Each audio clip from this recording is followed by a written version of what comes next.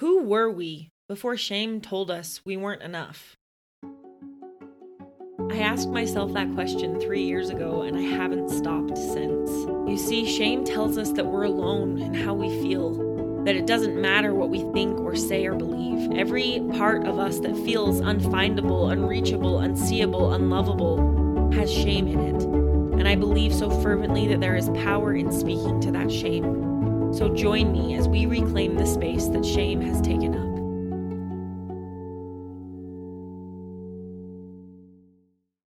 Hello, you incredible, cherished, fantastic human being.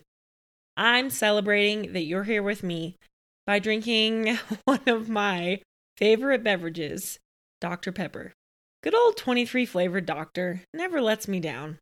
Grab your own beverage if you can, grab a snack, get comfy, relax, tuck in while we chat. I was sure to put suicide in the title of today's episode because I didn't want anyone coming here unaware of the subject. If you are tuning in with thoughts or feelings around ending your life or thoughts of wanting a break, a rest from your life in a permanent way, please know you are not alone. Please know there is another option. Please know you are deserving of love and belonging and consideration. The National Suicide Prevention Lifeline is available 24/7 at 800-273-8255. My hope is that you reach out to a family member or a friend, a colleague. Reach out here. Let someone know that you're struggling, that you're aching, that you're carrying a heavy load. There is another option. I'm so glad you're here and I want you to stay. I also want to be clear that I am not a licensed professional. My thoughts and advice should only supplement and/or support what clinically trained individuals share and teach. These opinions are a mix of my own experience along with reading and learning from qualified sources. The nature of shame is secretive. It's separating and isolating. Shame is the feeling that we need to hide ourselves or parts of ourselves because they are in some way lacking or embarrassing or grotesque, different, that we're alone in having those parts. I would almost use that exact definition to explain why suicide isn't talked about more openly. It's shrouded in shame and guilt, sorrow and grief. It's thrown around like a curse word and spoken of in whispered tones.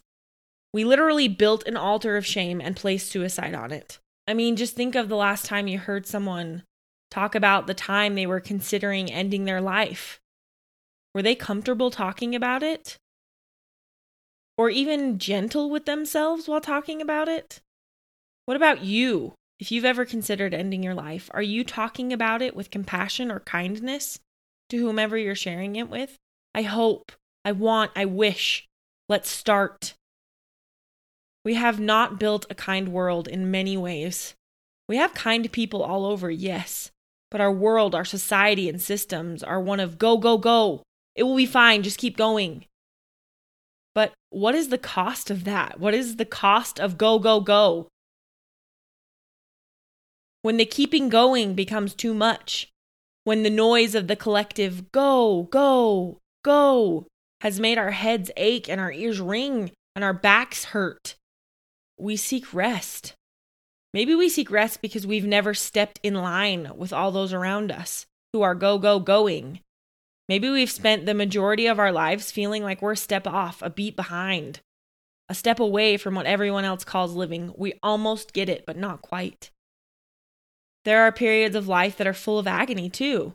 Maybe it's because we lost someone dear to us, or a season that we loved ended, and we are now aching in this new one, trying to find our place. Maybe we lost ourselves in this new season. We aren't comfortable or at home anymore, and we want a break. While others are living and functioning around us, going, hustling, we're devoting our energy to surviving, to putting clothes on, and in taking food. We're given shame from others too. Shame for our existence, our being, our interests and hobbies. We're tormented and belittled. We can't focus on any go, go, go because we're so preoccupied with finding a safe place to exist. These are just a few reasons why we as humans seek a rest in suicide. The weight of living becomes too much for whatever real, valid, impactful reason. I wonder what our conversation around suicide would sound like if we focused more on those things, the reasons why we couldn't go. Would there be less shame, I wonder, around our choice to opt out of the hustle? I think so. I really do. I also think we're beginning to have these conversations. We're seeking and asking, we're starting to. But still, the shame of suicide is alive and well. That shame is stifling living, breathing human beings who are already going through devastating times. On top of that, they feel shamed and unsafe to share that they're experiencing these deep and impactful things. I want to speak to that shame today. Absolutely. That's what we do here. But more importantly, I want to speak to you. And I do so with heaps of thought and hope and grace and consideration. This topic is wrought with deep and personal emotions and experiences, history. Those are all yours to feel and validate, absolutely. Take what you need and leave what you don't from today's podcast episode. And my commitment to you is that I will continue to educate myself on this experience, on this incredibly personal, heartbreaking, valid experience that many people are going through. I'm going to give a number to just how many. Estimate, right? I don't think we can know for sure. But I'm asking that you take what you need and leave what you don't. And you can ask of me to stay educated. And if you know you've been impacted by suicide, you know it's a weight, an ache, a sorrow, a loss, a question. If you've lost someone you love to suicide, I'm sorry. I am so truly, deeply sorry for your loss. For so long, I was someone that had the tremendous privilege of not understanding suicide. I hadn't had any up-close exposure to it. Yet I still thought I understood it, right? I understood the shame that surrounded it is really what I understood. I understood the reverence, shame in which we spoke of it, the hush-hush. I understood the quiet, subtle ways we judged those who chose suicide, their families, their lives.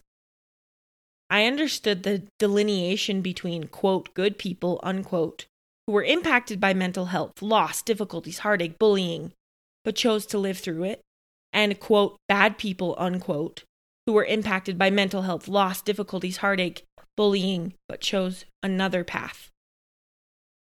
And I feel, you guys, as I'm saying that, I feel the shame cloying at me because I know better now. I know how wrong it was to judge so harshly and be so cruel to those experiencing that devastation, all in the name of inexperience and shame, which doesn't excuse it, right? But we're here to speak to that shame. We're here to talk about it so that we can begin to give it less power. If you're feeling that shame come up, please stick with me. Come this way, away from the shame. Come in the direction of knowing better brings out doing better. Because going with the shame will only keep things in this cycle of whispered judgments and harsh comparisons. It wasn't until after I nearly ended my life that I realized just how much shame I had in my backpack regarding suicide. It wasn't until after I'd made a plan and almost all the choices that would end my life that I realized just how impossible it felt to talk about.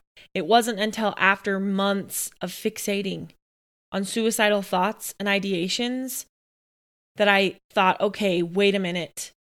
I maybe could talk about this. Maybe. I was 23 when I got pregnant with my first baby. I now know that my severe depression during pregnancy, antepartum depression or prenatal depression, I've heard it called both. It was not a typical pregnancy symptom, or as typical, that's better to say, as typical as, say, morning sickness or fatigue.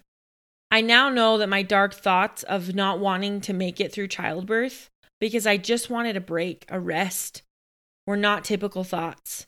I now know that the sinking feelings I had just hours after my child's birth were not the same as the baby blues I had with my second child's birth. I now know that the 9 months I spent fighting to exist after my baby was born were not just hormone fluctuations or the struggle of adjusting to new motherhood. I now know that the aching hollowness that just constantly lived in my chest I couldn't get rid of, where I wished love and adoration for my child existed, was not what other moms meant, or most other moms meant, when they said, "I'm having a hard time." I know now, absolutely without a doubt, because I've spoken with them.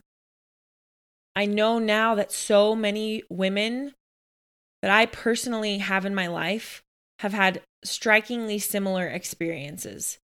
I now know that, but I didn't know it then. And I thought, what am I missing? Why is everybody else walking to this beat of motherhood being amazing and affirming? And I'm over here like, wait a minute, I don't even want to be alive anymore. What am I missing?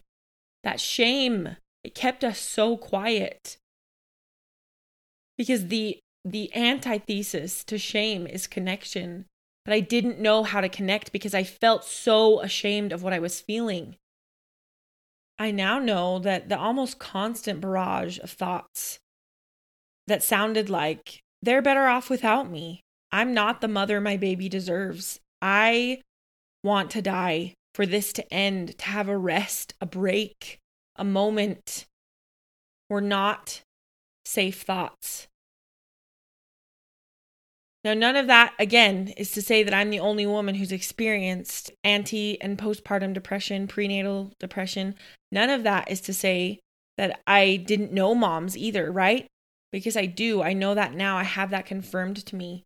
But on top of all of these very dark and abundant surrounding feelings of wanting to end my life, of not being good enough, of feeling disconnected from almost everything and everyone, was the shame that, oh my gosh, how are you feeling these things? You can't talk about this because you're not safe to talk about this because they'll judge you so harshly.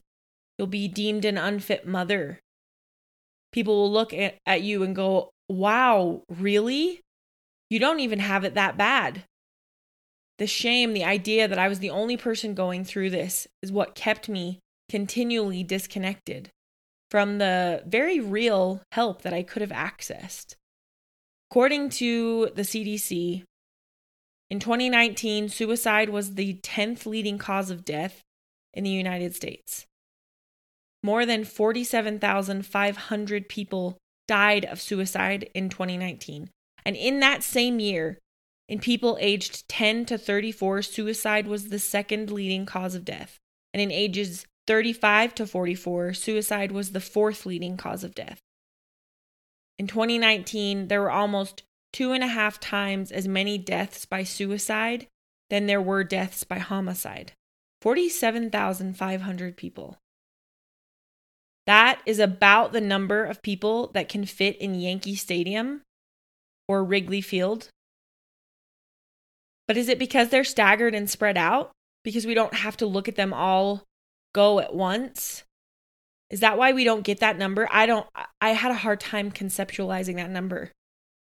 Even now. We don't get that loss until it's in our face, I think. Yet we're taught to shame it, to judge it. I want to talk about Dear Evan Hansen. So if you haven't seen the movie or the play and you want to, go forward knowing there will be spoilers, or just skip this part. I would describe Evan as an incredibly shy teenager who has a lot of feelings. And throughout this whole story, he has a cast on his arm. Whenever he's asked about his arm and the cast, he says he fell out of a tree over the summer at his job. And it's not until almost the end, after so much has happened and come out and, he's gone through this whole plot and it's been beautiful, that we learn Evan's arm is broken because he tried to end his life by jumping out of a tree. He landed on his arm, broke it, and lived. And you guys, like, the whole story is full to the brim of suicide awareness. That's the entire reason Evan is connected to the plot of the story. Someone else in his class died by suicide. So he joins a club talking about suicide and promoting the memories of his classmate. He shares an incredible speech about it. He sings this incredible song about nobody being alone. He goes through an entire beautiful, vulnerable story talking about suicide. But still, the shame of what he felt that day was too much from my perspective. Even his body language when discussing that day reflects how embarrassed and how shamed he felt as he's telling his mom about the truth of what happened to his arm. How many ways can we say something without saying something? Because I know I said, I'm not getting any sleep when I was fixated on suicide. I'm so overwhelmed. How long does it last this way? Or how long does this last? Evan talked a lot about being alone and wondering if anyone would notice his absence. I'm not suggesting at all that we treat every it's been a rough week or I'm having a hard time like a bid for help. Please, no, I'm not doing that. Let's not make ourselves frantic and guilt-ridden and shame-ridden. But what if when our friends or family or ourselves, when we're checking in with ourselves, what if we spoke to each other? When we did that, we put suicide as an option on the table. Like sickness is an option, or exhaustion, burnout, loss, overwhelm. Like all of those are options when we're checking in with people we know, right? What about suicide? I think here's my hypothesis. I think we don't want to trivialize it. If I talk about suicide like I talk about the stomach bug I had last month, it takes away the seriousness of it. Wait, seriousness or substance? Because my kid, when they can't find their shoe, they come to me in all seriousness. Mom, my shoe, it's gone. I can't find it. Tears in their eyes, overwhelmed, feeling so defeated. That's so incredibly serious to them. And until we find it, we have very real and serious emotion. But substance. One of the definitions of substance is the quality of being important, valid, or significant. That feels like the kind of response that would foster connection to me. Hey, I'm really not in a good place. My thoughts have been dark. I don't feel very connected. I feel really numb. I feel really overwhelmed. That is so damn valid. That has significance. That's important. Studies show that talking about suicide lowers the rates of it. Because where shame isn't, connection is. And connection, doesn't that seem and feel like a reminder of living? Like, hey, if I stay, I could have more of this connection.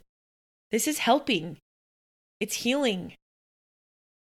The vulnerability it takes to express suicidal thoughts and ideations is brave. It's hard. It's big. I challenge us all to practice our validation skills now,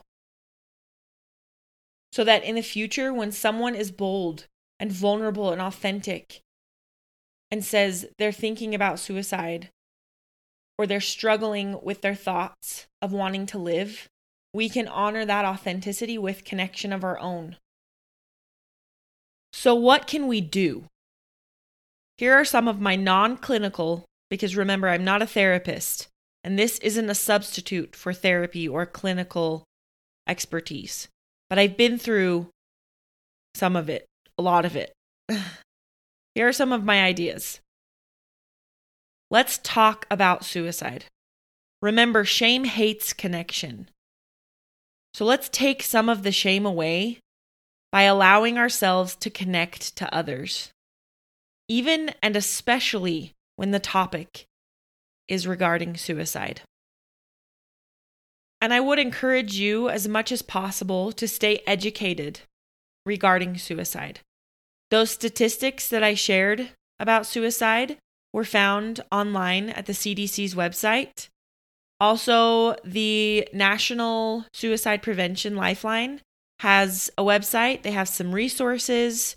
There are therapists in your area that I know you could reach out to for resources, for ideas.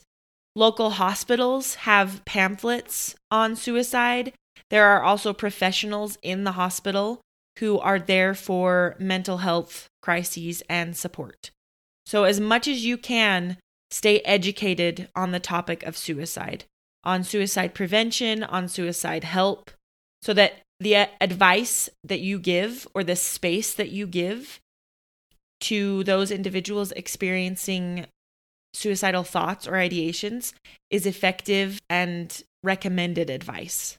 A really easy and quick thing that we can do is to have the National Suicide Prevention Lifeline saved and accessible. So again, their number is 800-273-8255. They are also online at suicidepreventionlifeline.org. The last tool I'll share was the most effective for me when I was suicidal. Understand the scale of suicidality.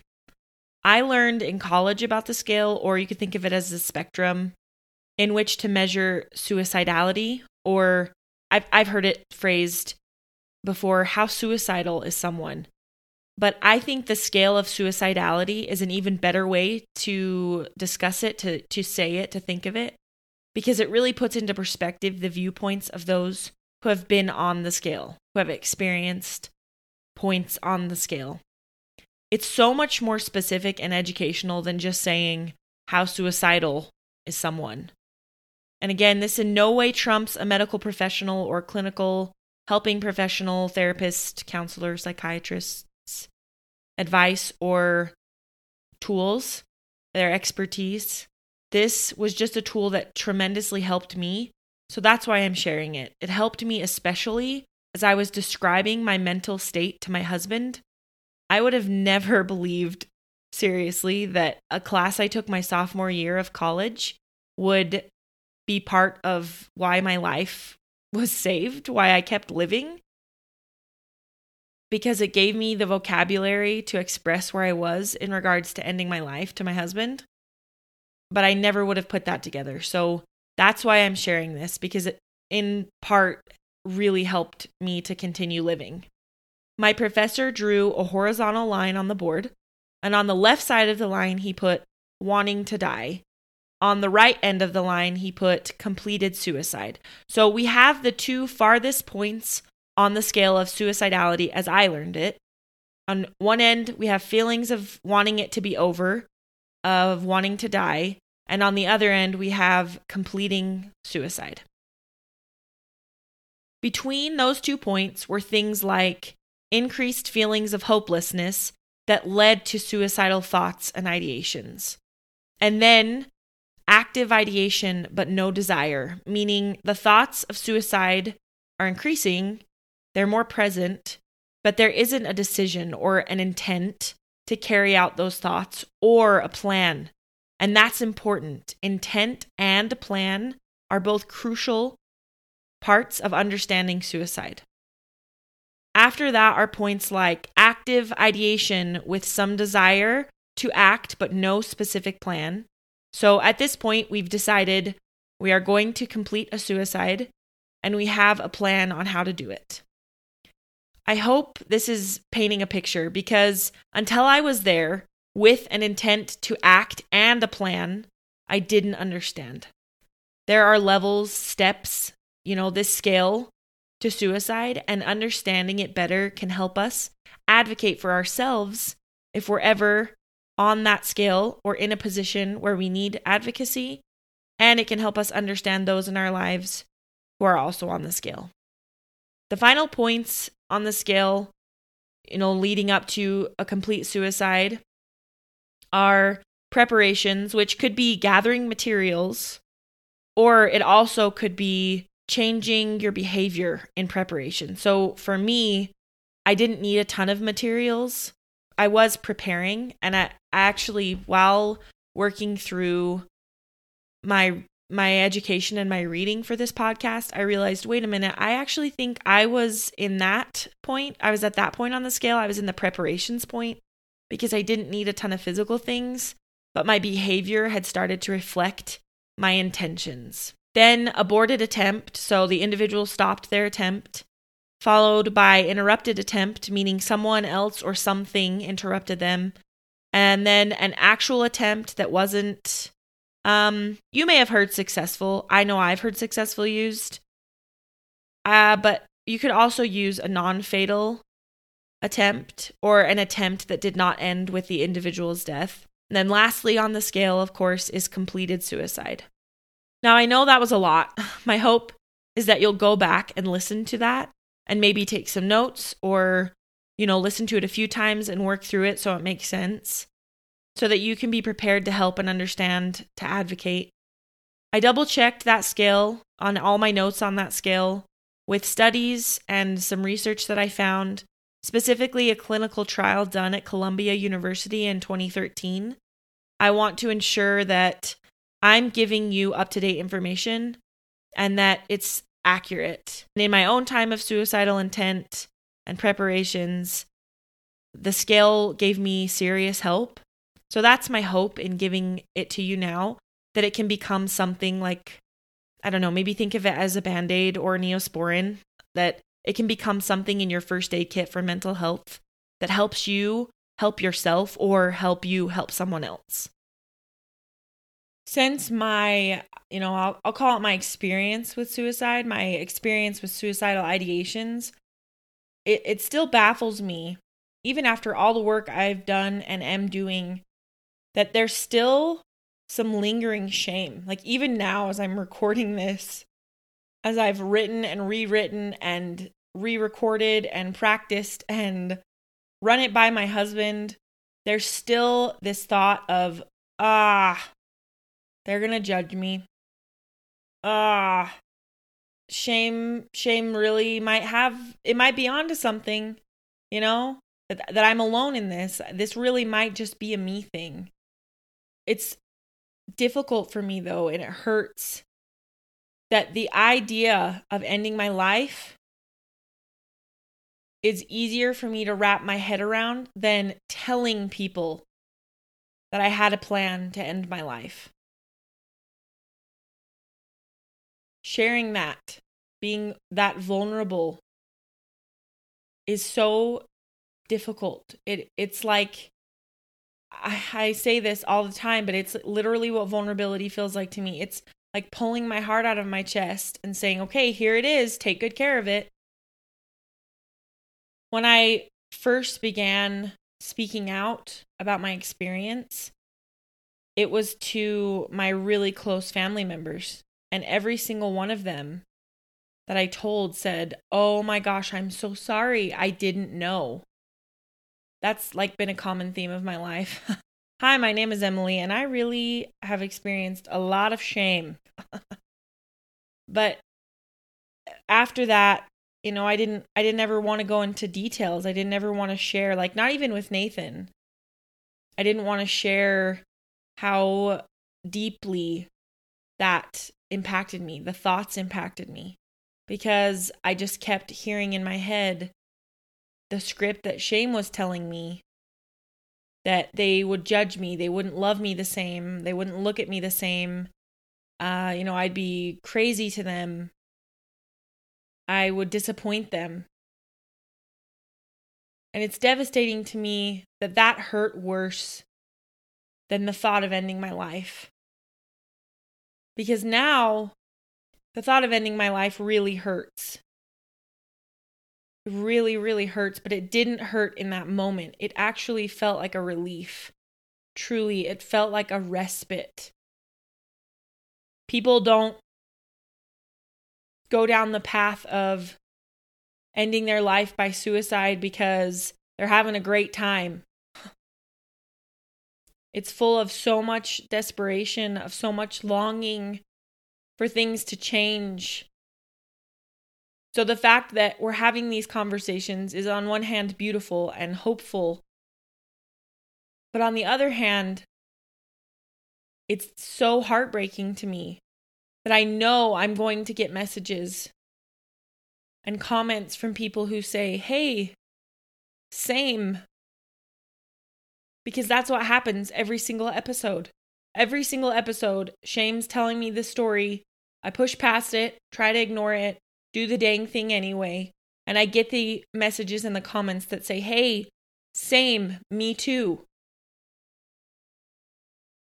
And it hurts how many people contemplate no longer living and the shame around that before we change the way we think about suicide, before we change the way we judge it.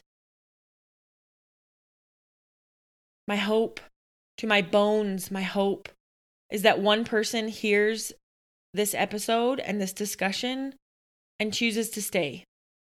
That one person hears this and feels more empowered to talk about suicide with less shame. I wish that I could say, that since choosing to stay, my life has been magical every day. That would be a lie. There's been a lot of devastation, a lot of hard days.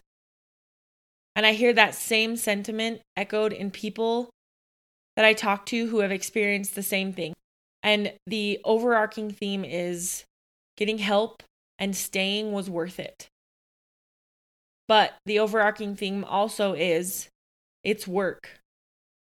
And I wish I could say that after all you've been through and all you've carried, all you've battled and persevered through, that it didn't have to keep being work. But I've learned that I get to choose what I work on. And in that choosing has brought so much fulfillment.